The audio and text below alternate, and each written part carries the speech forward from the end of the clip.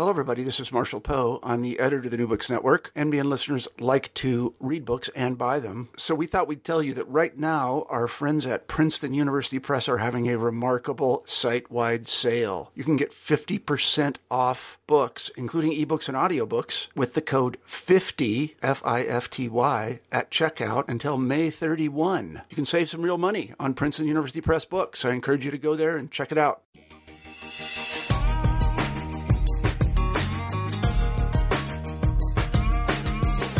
Hello, everybody, and welcome to New Books in Gender Studies. I'm Julie Fetty, host of the channel, and today we'll be talking to Simone Howe about her new book, Intimate Activism, The Struggle for Sexual Rights in Post-Revolutionary Nicaragua. Simone is Associate Professor of Anthropology at Rice University, where she is also a core faculty member of the Center for the Study of Women, Gender, and Sexuality. Her book, Intimate Activism, is just out with Duke University Press in 2013. Welcome, Simone. Thank you, Julie. I'm really happy to be here. It's wonderful to speak with you today about your book. Can you just start by telling us a bit about yourself before we get into the book? Sure, I'd love to. In fact, I think that's a great opening question for speaking about a book, because for me, every book has at least two stories that it's trying to tell. And they're usually very interwoven stories. And the one story, of course, is the narrative or the plot or the argument or the context of the research in the book itself.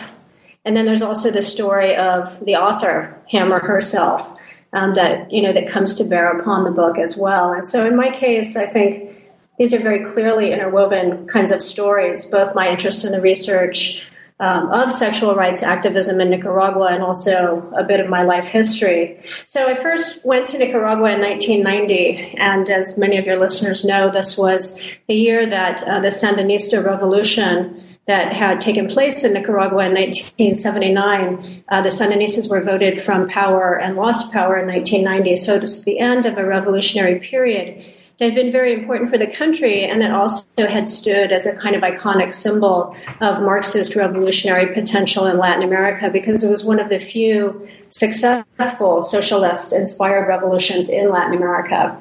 So I was there in 1990, and I was just very impressed with how incredibly loquacious Nicaraguans were when they were talking about the revolution. There's still a lot of excitement and fervor and discussion about these principles and about national liberation going forward. And so it was even though it was, the end of the revolutionary period, it was a super exciting time to be there as a young person. And so I got very committed to speaking to people about their politics there. And it was kind of fantastic because you could go into these cafes and there would be, the Communist Manifesto up on a bookshelf, and you could just take it down and chat with people about that. Or Antonio Gramsci would be, available, sitting there on the table next to you in book form. So it was a neat context.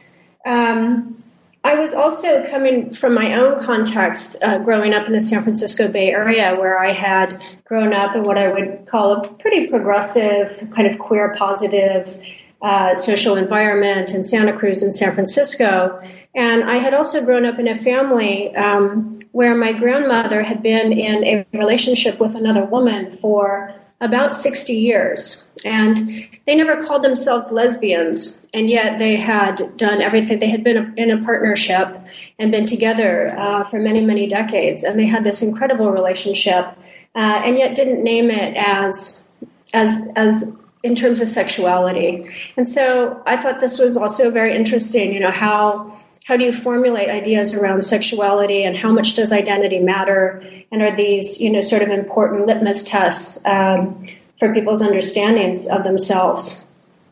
So in 1992, I had just finished college. I had just finished my bachelor's degree, and I decided to go back and do volunteer work in this small town in Nicaragua. And that is where I got really committed to anthropology and decided that I wanted to go back and do a doctorate in anthropology after reading a really influential book about Nicaragua by a North American ethnographer. And so I read this book, and it was very inspiring. But the other thing that had happened in 1992 was that after the Sandinistas had been voted from power, a very socially conservative neoliberal regime had come into the administrative governance of the country, Violeta Chamorro. So she was the first woman president in any Central American country, and yet her policies were anything but feminist in many respects. And one of the things that her administration did through the Congress was to institute what was considered the most repressive anti-sodomy law in the Western Hemisphere. And this was a law that had been on the books since the 19th century, but that in 1992 was made much, much more repressive and mandated up to 4 years in prison for anyone who was thought to be, quote, promoting, propagandizing, or practicing same-sex sexuality. And so here you had this very draconian law that had been put into effect while other countries in Latin America were, in fact, overturning their anti-sodomy laws. Nicaragua was, in my opinion, worsening theirs or making it more stringent. And so bringing together these elements, it became really clear to me that this was an opportunity to understand how people would react to this law. Activism was beginning to foment around overturning the law and rejecting these kinds of homophobic or heterosexist, as people put it, principles. And so I was really interested to kind of follow that story and follow that narrative of how activists were undertaking this work. And of course, I was just, out of my undergraduate degree, and I had majored in women's studies, and I was at Berkeley, and I was reading Judith Butler's Gender Trouble, as soon as it hot off the press, as soon as it had been published, was very invested in queer theory. And so all of these things kind of came together, and that's how I began the project and have been following it really ever since. So it's been a really interesting saga, both personally and politically, as the second wave feminists would say. Well, it sounds like the Nicaraguan anti-sodomy law of 1992 not only crystallized a kind of struggle for sexual rights activism in Nicaragua, but also stimulated you to write this book. Yeah, absolutely. I think that's a great way of putting it. It was a story, I felt like it was a story that needed to be told, how activists were conceptualizing the subject of their struggle. I was very interested, for example, in understanding how they were taking the experiences that many of them had had in the revolutionary period, because many of these activists who were involved in the struggle against the anti-sodomy law in general had also been members of the Sandinista party, had been involved in the revolutionary project, and so they had some of these values that continued on in their project, and so this was then translated into these new models. So I was really interested to see how these principles of revolution were being transformed into principles of rights, or how you can take the project of national liberation and overturning of the state, and then transform some of those politics into a more liberal and sometimes individual understanding of sexual subjectivity. So how they moved from revolution to rights, and how human rights became codified and incorporated into these projects to try and combat homophobia in the law, but also in cultural terms. And one of the things that activists often would describe to me was that they were interested in transforming what they called la vida cotidiana, or daily life, right? The kind of daily understanding of how sexuality operates in people's lives. And then how this works out in law, of course, but also how it could be shifted and transformed and shaped through activist works in more sort of quotidian ways in order to change the way that Nicaraguans thought about, felt about, and enacted their sexuality in general, and how they reacted to homosexuality and lesbianism in particular. And you call this, what you're doing in this book, an ethnography of activism. And you talk about the differences between whether what you're looking at is a movement or a struggle, una lucha. Can you elaborate more on that? Yeah, that really came out of the ethnographic work. I mean, as anthropologists, we try and stay very committed to the ethos that our arguments and our theorizing and our writing needs to emerge from the data itself. It needs to be ethnographically motivated. And one of the things that I heard early on during my time in Nicaragua in 1992, and then through the research period later on, was that I would look around and see some of these sort of demonstrations that appeared to be sure signs of a gay and lesbian movement. So I'm thinking of rainbow flags that would be hung at intersections, or there would be posters and there would be these events. And I would say to people, you have, a very strong, gay and lesbian rights movement here, in part because of the anti-sodomy law, just in part because of the work that activists were doing. And many of them responded, no, this is not movimiento, es una lucha. What we have is a struggle. And the way I came to understand that was that having gone through the process of national liberation and having lived the politics of revolution and upheaval, their understanding of movement was of a much grander scale. And it involved, massive numbers of people, but also in the sense, again, going back to this idea of quotidian practice. So lucha, the struggle would happen in these kind of small spaces and these intimate places of interaction between people, and again, in a kind of cultural register or a cultural domain. So La Lucha became a very important gloss for what was happening, and I decided not to write about it as a movement per se. There's an anthropologist, Kay Warren, who writes that, the idea of movement has a certain Western grammar to it. It has a kind of teleology. There's a kind of an object of intervention, a beginning, a middle, and an end, and an objective. And while activists did have an objective in the work they were doing, on the one hand to overturn the law, this more quotidian kind of practice didn't have necessarily a resolute endpoint.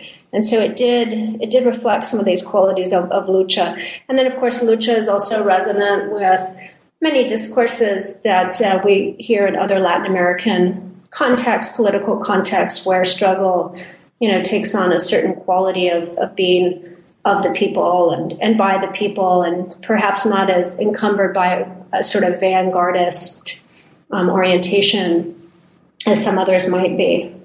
So I think in the lucha, I was really interested to see how these activists were working as mediators. And I described them as mediators of a social space, but also in a space of sexuality, and how they were working to redefine these terms of sexuality. So how they were working with the concepts of lesbiana, for example, or the concept of gay or homosexual. How they were using these terminologies in order to inform their politics. So this kind of mediational work, and to see how in some ways it was successful because they were able to overturn the law ultimately after 16 years of working toward that goal. But I didn't want to just tell a simple story of, this was a grand success, even though it was a success, and activists were instrumental, I would argue, in terms of overturning the country's law. The anti-sodomy law was repealed in 2007. Right, and then implemented the next year. Mm-hmm. And so there was a significant legal change. And so in one way, it is a kind of celebratory story of activist work. But on the other hand, I really wanted to examine closely how it was that they were able to contribute to this overturning, and how that took place. So I looked at 3 different scales of interaction between activists and the Nicaraguan public, or the national body, if you want to think of it in those terms. And the first scale was what I call a sort of intimate pedagogies, these intimate discussion groups, a little like consciousness-raising groups, where sexual subjectivity was becoming shaped in these conversations between young women, in the case of these lesbian discussion groups that were being hosted in Managua and elsewhere, and then also the facilitators of these groups and the kind of didactic work that they were doing. And then the second dimension or scale of activist intervention that I wanted to examine was really based on more public presentations and representations of what the movement would be and what it would look like.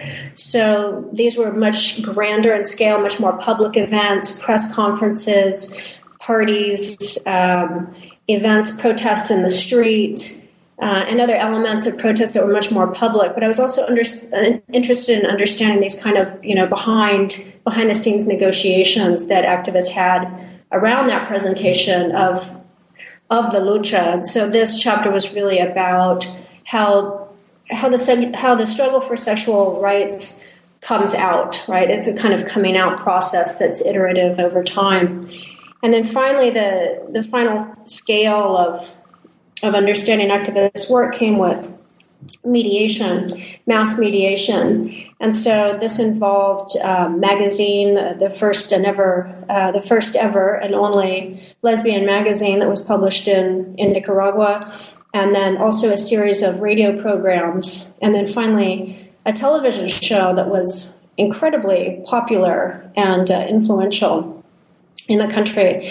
And so that's the way I broke up the discussion to try and understand these different scales of intervention, from the very intimate and personal through public manifestations, and then finally to these broadcast, mass-mediated interventions to try and transform the way that people were thinking about homosexuality in particular. Yes, and before we get to these three scales or dimensions one by one, I just want to ask you a few more preliminary questions. So, This book is about homosexuality in general, but you focus on lesbian sexual rights. Can you tell us why and what impact that has on your arguments? Mm-hmm. Well, one of the reasons I wanted to focus on lesbian rights in particular, some of it was a kind of scholarly concern, because there hasn't really up till now been enough focus on lesbian women's lives, particularly in the developing or industrializing world, in anthropology or elsewhere. So, for example, a scholar named Norma Monrevejo describes it as an archaeological task to sort of unearth the history of lesbian lives in places like Latin America and elsewhere, and a kind of project that we should all, if we're able to, sort of turn our attention to in order to kind of fill the gap. In anthropology, there has been a significant amount of work on gay men's or men who have sex with men is often an acronym that's used, lives and their relationships and their politics in Latin America. So that element had been kind of built out, but it was important for me from a scholarly point of view to try and give some voice to lesbian women in the contemporary context and to give a place to sort of describe their political interventions. The other reason was a kind of more Nicaraguan reason, in fact, again, going back to this idea of really letting the ethnography dictate the theoretical and argumentational direction of the book. And that is that lesbianism in general in Nicaragua and in other places in Latin America, but I'll focus on Nicaragua here, has been less visible than the sexuality of men who have sex with other men. So, for example, in Nicaragua, there's a category, it's a derogatory category called cochon, which basically translates to mean fag. And cochones are very well known in the kind of cultural imaginary. I often heard people say, like, oh, see, so-and-so is a cochon, and every neighborhood has a cochon. But another anthropologist argued that, in fact, lesbian women or women who had sexual and affective relationships with other women had no place in the sort of national imaginary of Nicaragua. I didn't find that to be entirely true, because there is also a category, again, derogatory for the most part, called cochona, which is a kind of masculine woman who has relationships with other women, kind of a butch dyke, if you want to translate it into kind of contemporary U.S. terminology. So there was an existence of these women who were visible to a degree, but weren't represented either in the literature or in much of the popular imagination, and yet people on the street would sort of recognize cochonas as social entities, either for good or for ill. They were either absorbed into the community in a positive way, or they were rejected and treated with homophobic violence in some cases, or at least social rejection. So that was another reason for taking up the question of lesbian rights more generally. There was also had been a kind of contestation between proponents of feminist positions and proponents of women's rights positions, and the topic of lesbian rights had been quite divisive in Nicaragua, and so trying to sort of drill down into some of those contingencies between feminism and sexual rights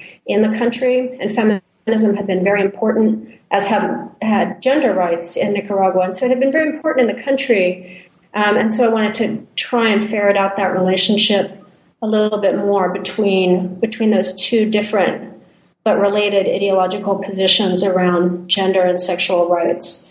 And I think also, from a personal point of view, this was something that I was motivated to do based on my own experience, based on identifying as a bisexual woman, based on my ability to have access to this population. So, for example, in the in the discussion groups, I spent so much time, sitting in on discussion groups, and I was very much invited to participate in the lesbian discussion groups because I was a woman. And I was able to sit in on the discussion groups that gay men were having, but it was a slightly more awkward imposition because the gendering of it didn't work well. And so some of it was also methodological in that sense of, who would be most open to speaking with me and whose voice I thought needed to be represented and heard more. So those were the kind of general reasons for trying to focus a little more attention on lesbian rights and on lesbians in general in this context. I felt that it was really important to do so. Indeed. Thank you, Simone. And before we get to your chapter on lesbian discussion groups, I think it's important for our listeners to review ever so briefly, as you do in Chapter 1, the link of political history with sexual politics. So many of your listeners may have lived through some of these events that resonated in the U.S., in particular in Nicaraguan history, but maybe it would be helpful to take us through. So the U.S. occupied Nicaragua from 1912 to 33, right? Mm-hmm. And then can you take us through some of the political chronology after that? Yeah, I mean, in the chapter where I describe some of the history of Nicaragua, I almost said sexuality because, in fact, that is how it's focused. Mm-hmm. I try and walk through a very complicated political history of the country. Every country has a complicated political history. Maybe Nicaragua just feels more complicated because I've been in it for so long. But to try and understand it through the lens of sexuality. And so I try and narrate that history through understanding sexuality as a gloss for different kinds of political action and motivation. And so I take the kind of framework of the revolutionary period, the influence of feminism, and then the influence or the imposition of U.S. interests in the country. And I think that's part of what you're getting at with your question here. This question of foreign intervention has long been an issue in Nicaragua, still continues to be. And there's this kind of horrifying historic moment in the 1850s, which was a long time ago, but still people in Nicaragua remember it well, when this sort of, I guess you could call him an entrepreneurial guy from the southern United States, William Walker, went to Nicaragua and took advantage of a political rivalry between these two opposing political parties and essentially created this rift where he was able to name himself president of Nicaragua. He decreed that English would be the official language of the country, and he instituted slavery.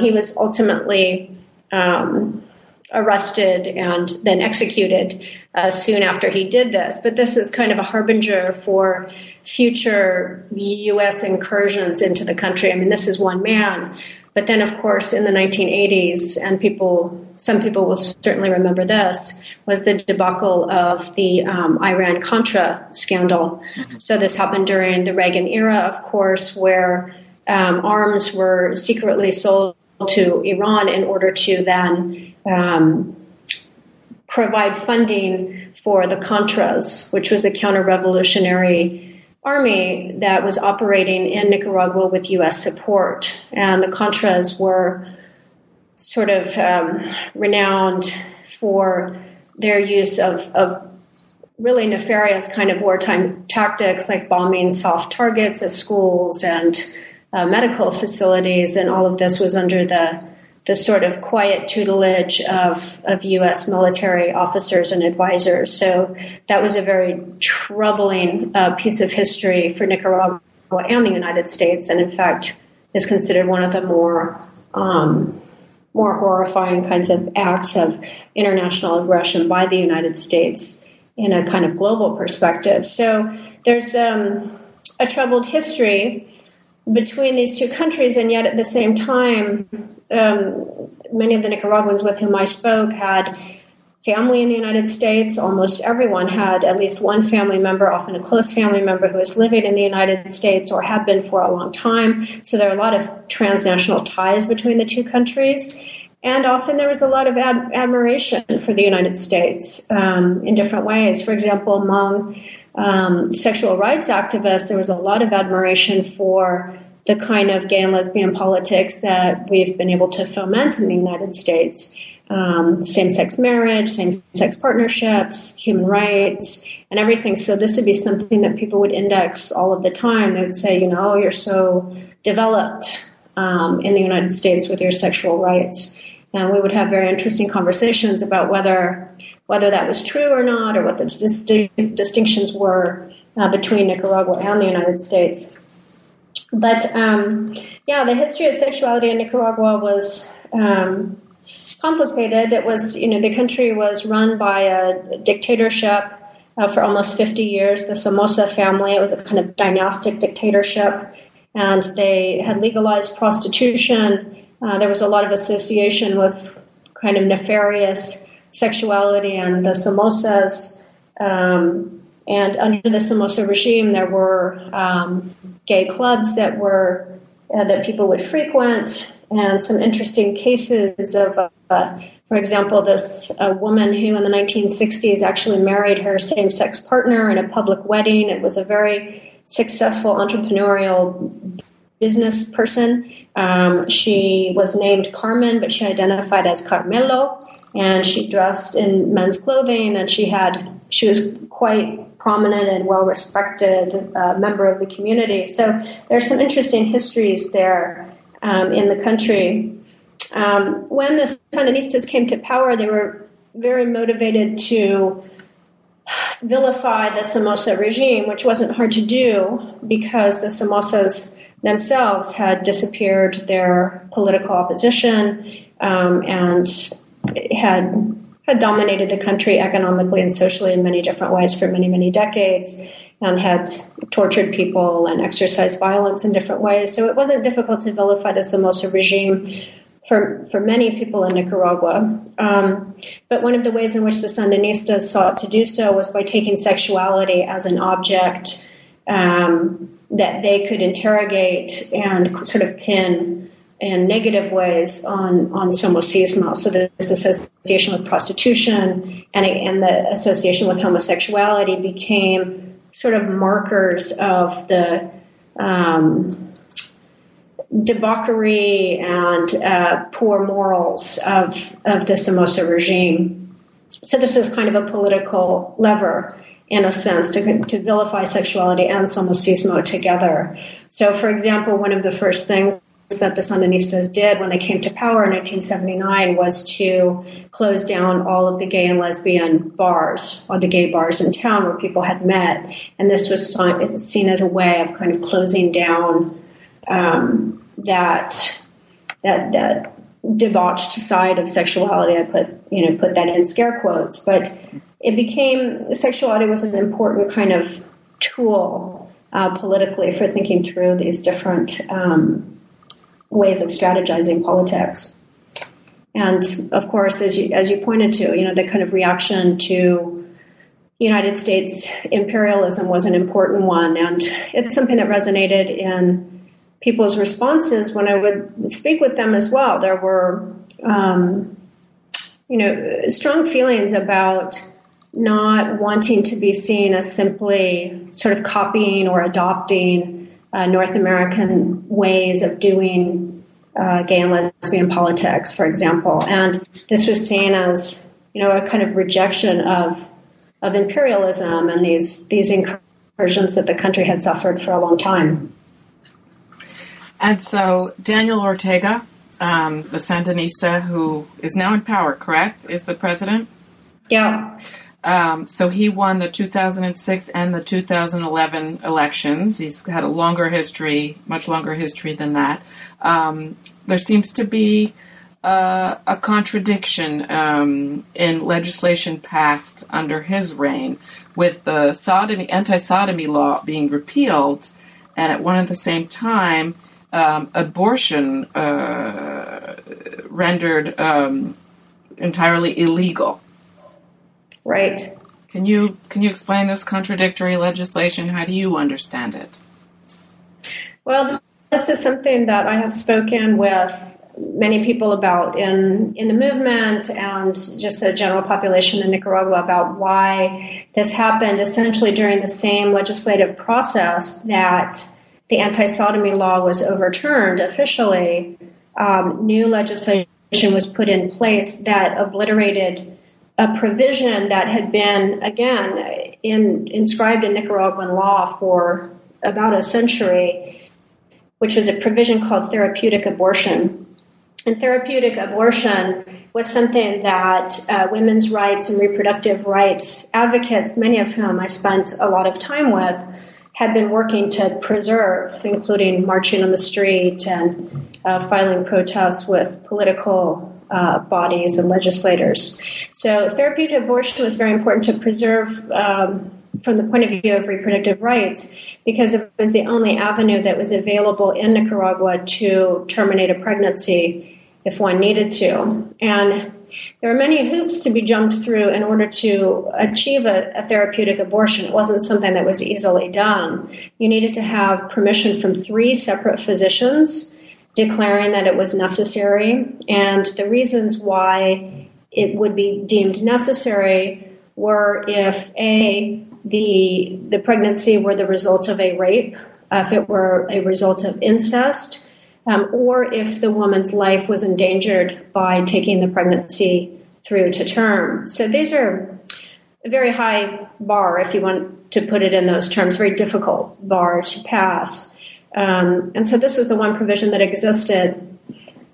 And in this legislative session, it's, in terms of the political machinations that occurred, in the National Assembly when these debates took place, I'm not sure. I wasn't there. I can only sort of speculate from what Nicaraguans who are more closely involved in the politics in the present day have said about it. And they felt that maybe there was some political horse trading that occurred where, essentially the way they put it is, the gays were given dispensation and, the reproductive rights and women's rights to choose what to do with their body was sacrificed on the altar of gay rights. I mean, that's a sort of dramatic way of thinking about it, but it is troubling because Nicaragua went from having the most repressive anti-sodomy law in the Western Hemisphere to now having one of the most repressive anti-abortion laws anywhere in the world. I mean, there are very few countries in the world that currently maintain these kinds of very, very strict anti-abortion legislation. So it's troubling. And of course, immediately after the passage of the law, there were cases of women who were dying from botched abortions, having the procedure done in unsanitary conditions, and et cetera. And Nicaragua is a very impoverished place in terms of its economy. It's the second poorest country in the Americas following Haiti. And in fact, it's not, in terms of its socioeconomic and development levels, it's just a kind of a notch above Haiti in that respect. And so it's not as though women who have a pregnancy that they need to terminate for whatever reason are able to. Most women aren't able to, fly to Costa Rica or the United States to do these things. And so one could argue that it's even more dangerous or a greater threat to health and rights in a place where you do have more scant resources. So this was a really troubling turn. Daniel Ortega, as you pointed out, he's an important figurehead in this. One of the things that, Ortega ran many, many times. He was president back during the revolutionary period, but he's run many times since and been thwarted from obtaining the presidency except for these last 2 terms. And one of the changes that he's gone through is that he has gone from being having all-out, very public political battles with the Catholic Church in Nicaragua to now having subscribed apparently wholeheartedly to church doctrine. So, for example, he had a common-law wife that he has been unofficially married to for many, many decades, and they more recently got married in the cathedral in Managua, and there's been a lot of kind of public demonstration of his piety and alliances with the Catholic Church. So many activists and others kind of explain it in those terms. However, that doesn't really describe why, if he has become a very devout Catholic, why gay rights would then become something that would be allowed to exist. The other thing that has changed, and this was interesting too, is that in Ortega's most recent reigns, they have established an ombuds office, which is run by a young lesbian attorney who's been involved in sexual rights for a long time. And so this is an office for sexual diversity, and it's a national level office. I don't know how well funded it is. I suspect it probably doesn't have enough resources probably to carry out the work that it needs to do, but it is an official channel where you can take complaints about, street harassment or violence against gay and lesbian people by the police. And so there is now an official avenue to be able to do that. So there have been some positive changes, and then there also have been, as you pointed out, some really troubling turns. And in general, I think I would just describe all of them in terms of the politicization of these issues and the way that they get batted back and forth as political objects. Mm-hmm. Let's talk about lesbian discussion groups. You make a distinction in your chapter 2 about types of discussion groups, whether they're located in the large city of Managua or out into the countryside, and the differences and distinctions you see there. Can you tell us about the groups that you worked with? Mm-hmm, sure. So I attended as many discussion groups as I was able to, really, that occurred during the 14 months of research that I did. And one of them was with an NGO, a non-governmental organization called Fundación Xochiquetzal, which is in Managua. And so I attended their discussion groups very regularly. Another was a more of a grassroots discussion group, also in Managua, run by a woman and her partner, her female partner, out of their household. It was a smaller discussion group. They didn't have a lot of financing for it, but they were able to convene their groups. I attended several of those.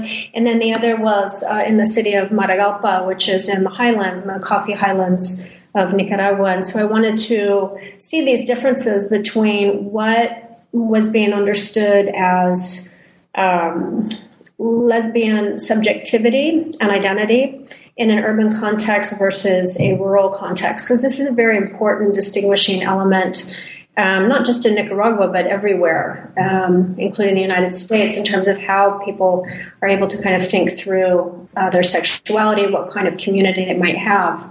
It's important to point out that even in Managua, historically, there have never been what we would call, gay ghettos in a positive sense, but there's no place of kind of residential community for gays and lesbians in Managua. It's just never been a reality like it was even in other Central American countries like Costa Rica, where you do have, residential areas where you have gays and lesbians living. It never happened in Nicaragua, so there's not really a kind of residential space. But Managua, as the capital city and as a megalopolis, is the center for more cosmopolitan kind of interaction in the country, as opposed to more rural places. And so there are certain influences there. And also in Managua, you have the great bulk of many of these organizations and gay and lesbian rights groups. And so I wanted to sort of see the influence of that. What I found was that in the group that was located in Matagalpa, just on the outskirts of Matagalpa in a more rural setting, is that the women who participated in that group and the woman who ran the group, she herself described the participants in her group as much more masculine and sort of, appearing in more masculine ways. And so one of the kind of stereotypical ways that people will describe lesbians or women who have effective relationships with other women, if they're more masculine in their gender presentation, is they're described as mangas largas or long-sleeved. And this is based on the long-sleeve men's shirts that they're said to favor, right? This is the kind of the clothes that they're believed to wear and often do wear. And so the mangas largas, she had a lot of more, sort of masculine identified women in her group. And it was fascinating because these women were just much more willing to challenge the category of lesbian that was being sort of used as a pedagogical tool in other settings, in all of these settings, but primarily in Managua. So in Managua, with the NGO and with the more grassroots organization, there was all of this, what I call intimate pedagogical work occurring around the concept of lesbiana. And I argue that really it was a project to try and educate people toward a form of desire. It was kind of an education of desire to both indicate lesbiana as a term and a category that women could ascribe to and that they could take up as a sensibility and a subjectivity. But it was one that necessarily needed to be very capacious, very broad in its description and in its definition, so that you would have these conversations about orientación sexual versus opción sexual. So what is the difference between sexual orientation and sexual option? So in the discussion group in Managua, for example, we had an exercise where we talked about the differences between those two. And it was fascinating because these young women, and there were mostly young women in the group in Managua with the NGO, they really described sexual orientation as in terms of when someone puts you on your path to understanding your sexuality. So it was implicitly this kind of pedagogical exercise and practice that you could work through and with someone else. So someone putting you on your path, orienting you towards your sexual orientation. And this was rather fascinating, given the context that we usually and often talk about sexual orientation as being something very essential, something very innate, something that, we're born with, or it's naturalized in so many discourses in the United States, very naturalized kind of way of thinking about it. And here it was much more pedagogical. And opción sexual is how you choose to live your sexual life. So in these discussion groups in Managua, you could most certainly identify as a lesbian and claim that identity as publicly as you wanted to or not. Maybe it's only within the space of these clandestine groups, because remember, these groups are officially illegal. And so they were quite clandestine in terms of meeting. So you could claim that identity, but actually never be involved in a relationship with a woman. And so they would talk about these very particular contingencies in Nicaragua, where perhaps for one reason or another, perhaps because you have children and you need support, perhaps because of your family, perhaps because of your church. You would need to live a life, an apparently heterosexual life, or be married to a man. And yet, if you had sexual feelings that were same-sex, you could claim this sexual option. So they were doing some very interesting things of thinking through and talking about what constitutes lesbian subjectivity. This was also true in the more rural setting. However, in the more rural setting, the women in that group were just much more ambivalent about the category of lesbiana, and they were much more ambivalent about kind of gender egalitarianism. They were more committed to an idea. For example, we had a wonderful discussion about the differences between sex and gender, kind of classic, feminist discussion. And one of the women in that group said, okay, well, so, gender is how I, feel as a man, and my sex is my body as a woman. So kind of making this split between the two. But she was very convinced, as were many other women in that group, that, being masculine and, sort of enacting a more masculinist subjectivity was adequate. And it should be appreciated. And so this was a kind of bold statement against the more northern tropes that were being used in the urban settings and by the facilitators themselves, who were arguing for a kind of egalitarian form of lesbianism that was more gender neutral. For example, in the group in Managua, we watched the film Boys Don't Cry, which is the tale of Brandon Teena, based on a true story in the United States, who was killed for his transgender identity, female-bodied person who was living as a young man. And in the discussion group in Managua, these women were very, very rejecting of the idea that Brandon Teena would reject his womanness, his female identity. And they had a strong reaction to it and felt that Brandon Teena, was a suspect character in this sense because he couldn't accept himself as a lesbian. That was the reaction that they had.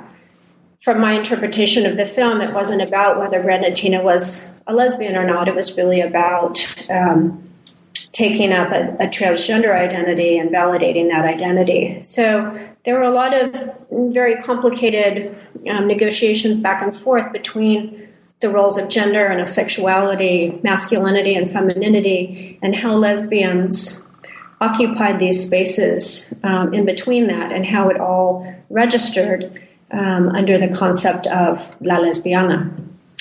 Let me just add as a final aside, I think, this is the other important thing about understanding lesbian rights in particular, was that lesbiana was a term that's emerging, appearing in the 1980s, but really emerging more dramatically in the 1990s as people were adopting this term. And so it was a kind of new model for thinking through sexuality.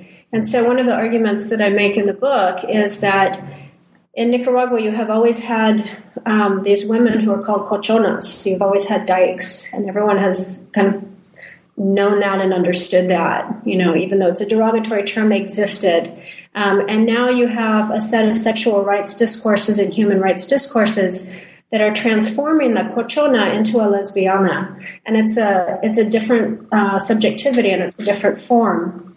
And given the history of sexuality in Nicaragua, which some anthropologists and others have somewhat problematically called the Mediterranean model, there is a particular history to this gendering. So in the case of men, it's only more feminized men who take the passive role or position in sexual encounters with other men that are stigmatized as cochones, so that men can have sex with other men, and as long as you're always the active partner or the insertive partner, as long as you maintain your masculinity, you are an hombre. You are a bona fide masculine man, and there's nothing queer about you. But if you are on the passive end of things, then you're considered queer or a colchón in this model. And so, too, with lesbians, although there hasn't been enough research, again, about their particular orientation to those ideas, hopefully some of that comes across in the book here.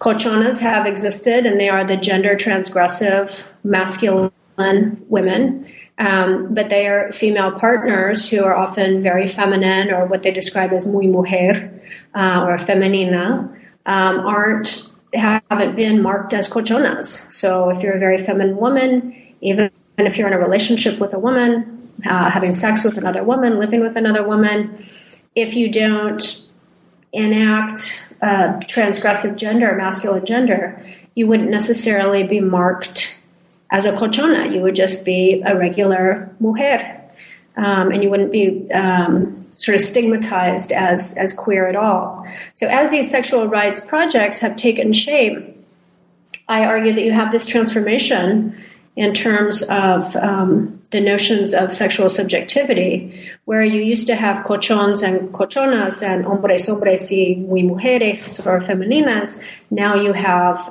sort of gays and lesbians under this rubric of egalitarian sexuality, where they're both sort of evenly distributed as sexual subjects, equally stigmatized, but equally cast under these different identity terms. And Simone, this theme does get woven all throughout the book, and it's very well elaborated. I just want to leap over Chapter 3, if I may, by summarizing it for lack of time, so that we can focus on the role of media, your subject of Chapter 4. But Chapter 3 is an important chapter, of course. It's about more public activism. And here you look at two main activist groups, Sexuality Free from Prejudice and Lesbian and Gay Pride. And rivalries is too strong a word, perhaps, but you discuss how these two groups define themselves differently. You also look at the politics of declaración, if I may, the act of coming out of the closet, as well as transvestic performance or drag. And it is an important chapter, but I'd like to move on to Chapter 4 about the role of the media in changing notions, changing culture, as has been the goal of many of the groups that you study, in terms of how sexuality and homosexuality can be re-envisioned. Can you please tell us about the telenovela Sexto Sentido? Sure, I would love to. This was really one of the really engaging parts of my ethnographic research, I would say. It was pretty spectacular and exciting because the television show had just premiered a month before I started my long-term fieldwork of a year in Managua. And it had already been a huge success. It would go on to become even more of a success. The program is called Sexto Sentido, The Sixth Sense, as you mentioned, and it was developed by a Nicaraguan NGO named Puntos de Encuentro, or Common Ground, a feminist NGO who had done a lot of work with youth and were also promoters of sexual rights. And Sexto Sentido was singular in the sense that in Nicaragua there hadn't been a long history of television production or movies for that matter. And so this telenovela was in fact the first ever telenovela to be produced and filmed and distributed in Nicaragua. So it was this very local, autochthonous project in a way that no other telenovela had ever been. And telenovelas are very, very, very popular in Nicaragua, and people, sit around the family TV and watch these shows, sometimes together, sometimes alone, but they're kind of a part of people's daily habits, not just women at home, but the whole family. And so they're a really important vehicle for shaping, you could argue, the way that people think about things. And so this was the project of this NGO, is to try and take that format of the popular telenovela and make it into what I call a social justice soap opera. And so what they did is they used essentially every ism that you can imagine to be a vector of discrimination in Nicaragua, they treated or addressed in the show. And so they talked about discrimination against racial minorities, against people from the Atlantic coast who are largely indigenous or of African descent. They talked about disability rights. They talked about abortion and abortion rights.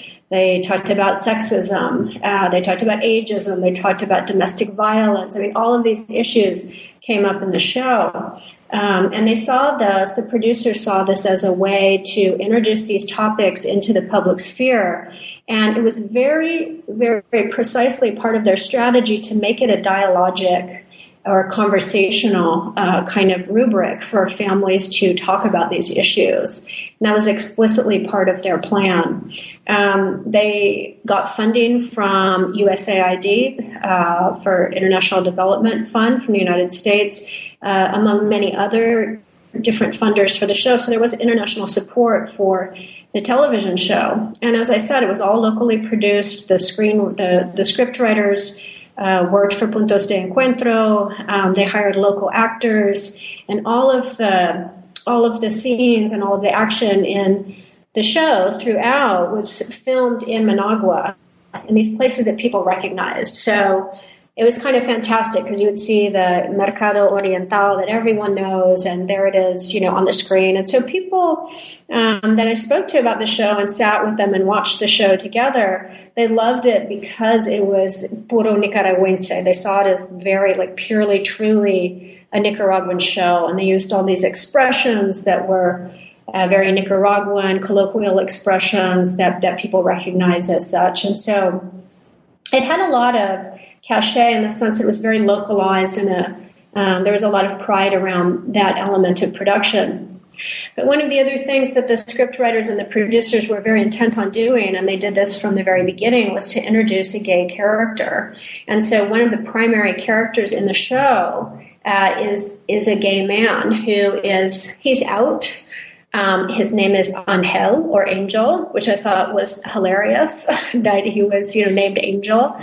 And, when I talked to the script writers and the producers, I did lots of interviews with them, asked them, why Angel? And they swore up and down that it was just coincidental that he was named Angel. But it was very funny because he was sort of beyond reproach. And he was this kind of perfect figure. He was a great friend. He was, very good at school. He got this scholarship. He was a total sweetheart in every way. And so he was kind of unimpeachable. And the writers described that that's the kind of gay character that they needed to present, was one that was, on the one hand, quite gender neutral in his presentation. He wasn't flamboyant or queer acting in any way. He wasn't particularly macho either, but he was very gender neutral. And he was this kind of perfect subject. And everyone loved Angel. And so that was the kind of gay character that they wanted to have from the very beginning. He was very well liked. The show was intended for youth, and that was the target audience, was 17 to 24-year-olds. Of course, people who were older and younger watched it too. It had incredibly high ratings in its target audience, up to 80% of its target audience on any given Sunday, which was the day that it was screened in the afternoons on one of Managua's regular commercial television stations. But it also had great viewership from around the country. So it wasn't just youth who were watching the show, although they were the intended audience. They were sitting there with their parents and their friends and brothers and sisters and watching the show too. And so all of these kind of issues, these social issues, these questions of discrimination and marginalization would come up in the show, and then the idea was for them to provide a forum for conversation in family living rooms or on the street the next day, so that it would get people talking. And so it had this dialogical impetus. But it was very dialogical, I argue, in another way as well, and that is that they really actively sought out feedback and responses from their audience. And so, for example, I attended a couple of focus groups that the show hosted, where they would have a leader screen provisional outtakes from the show, potential scenes and scenarios that might happen, and then they would screen these for young viewers, always separated by gender. So boys would, see a screening maybe about what Angel might do or say in the next couple of episodes, and then girls would watch something else and then have them react to it and get their feedback, and then adjust the plot line sometimes based on the kind of responses that they got from their audience.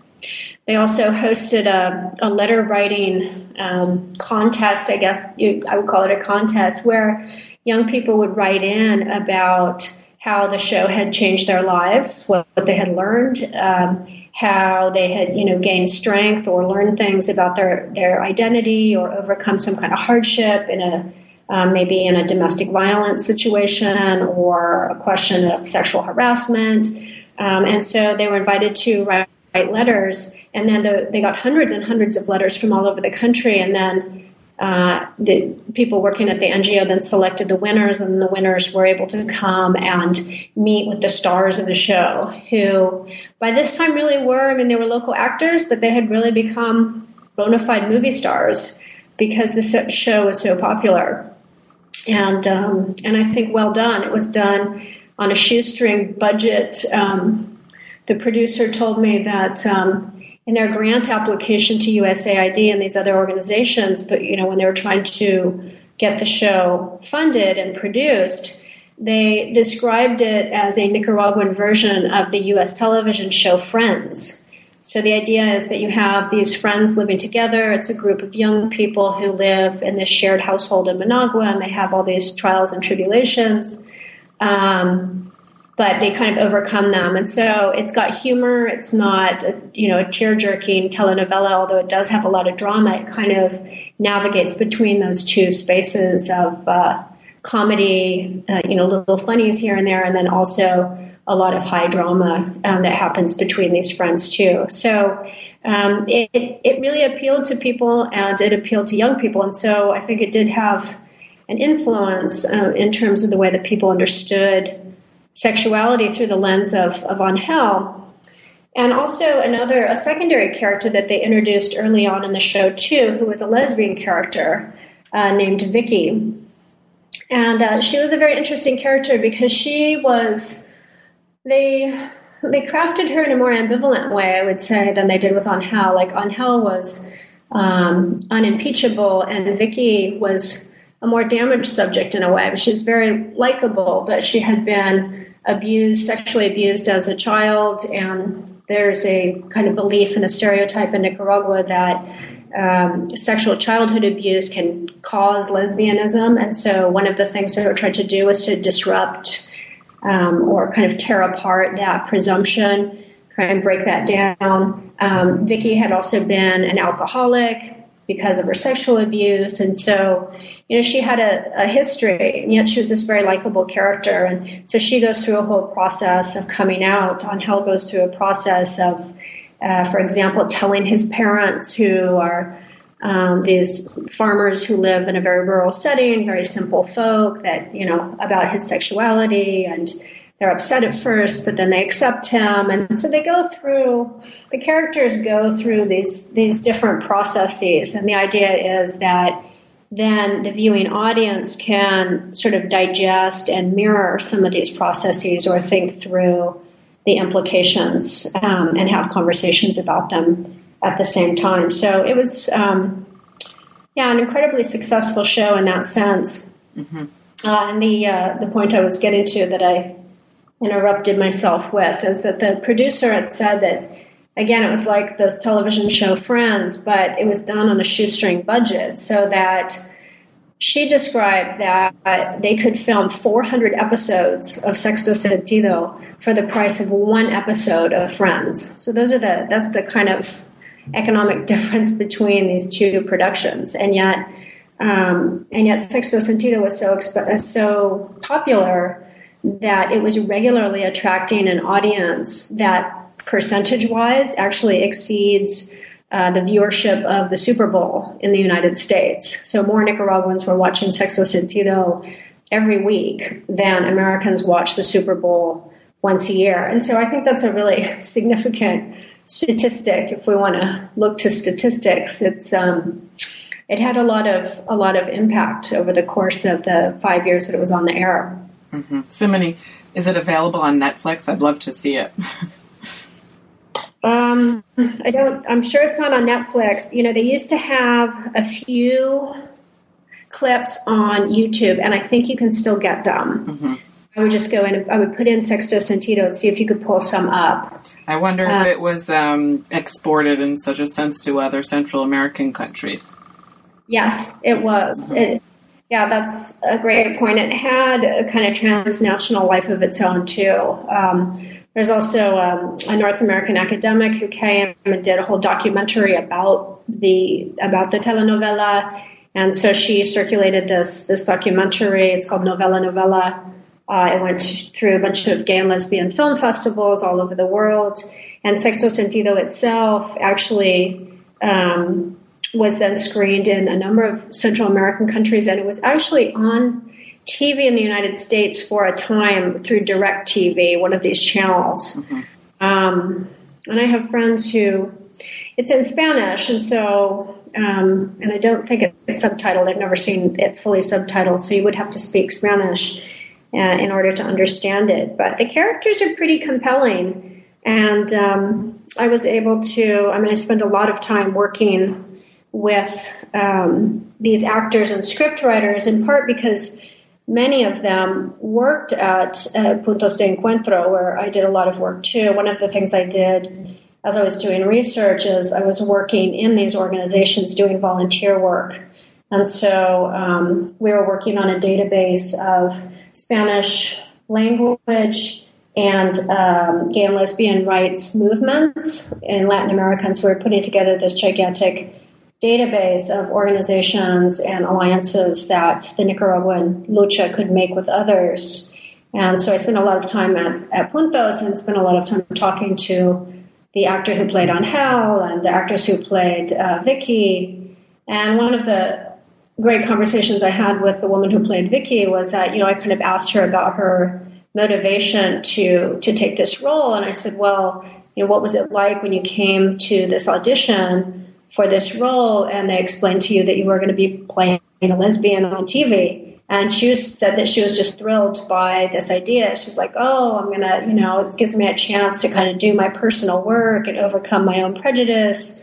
And I also get to break apart all of these stereotypes and expectations. And it's a really challenging role, but I kind of take it on. And so she was really thrilled about it, and she had this very activist orientation to her performance, right, of her performance of gender and sexuality on the show and the kind of political impact that it might have in the country. So there was a nice resonance between her personal motivation and her own performance of this lesbian character.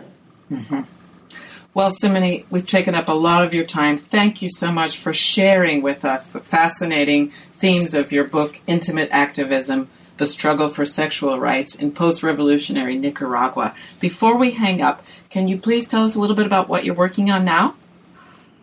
Well, one of the interesting residual effects from doing this research that I've done in Nicaragua for so long, and the book coming out, but also articles, is that I've been increasingly contacted by lawyers who are working for individuals in the United States who are Nicaraguan nationals who are trying to obtain sexual asylum in the United States. And so one thing I've been doing in my spare time is serving as an expert witness.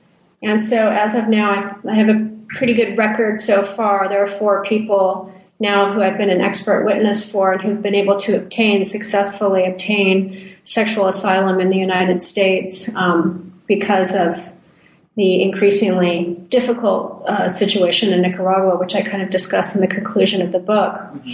But the other piece of research that I've been working on more specifically has very little to do with sexuality, but has a lot to do with rights and big ethical questions of our times. And that is, I'm doing work on renewable energy in Mexico, and specifically on the development of wind parks in the Isthmus of Tehuantepec in Oaxaca, which have been really hotly contested in the region as violating human rights and territorial rights. And so it's a really very interesting, also troubling dynamic because as I see it, climate change is one of the most, if not the most important social issue facing us in contemporary times. And so I felt it was really important to dedicate my energy and research time to looking at how these processes of transition can be more egalitarian, more fair, and more just so that we're able to make transitions to better forms of and resources of fuel in what people are now calling the Anthropocene, this kind of unprecedented time of geologic, biologic, and climatological change. So that is the work now, and hopefully a book will be coming out on that project in the next couple of years. Wow, it sounds like a great project, a very important one too. And I want to thank you so much for being on the show today, Simone. I really enjoyed your book, and I really enjoyed talking to you about it today. Thank you. Thank you so much, Julie. Bye-bye. Bye-bye.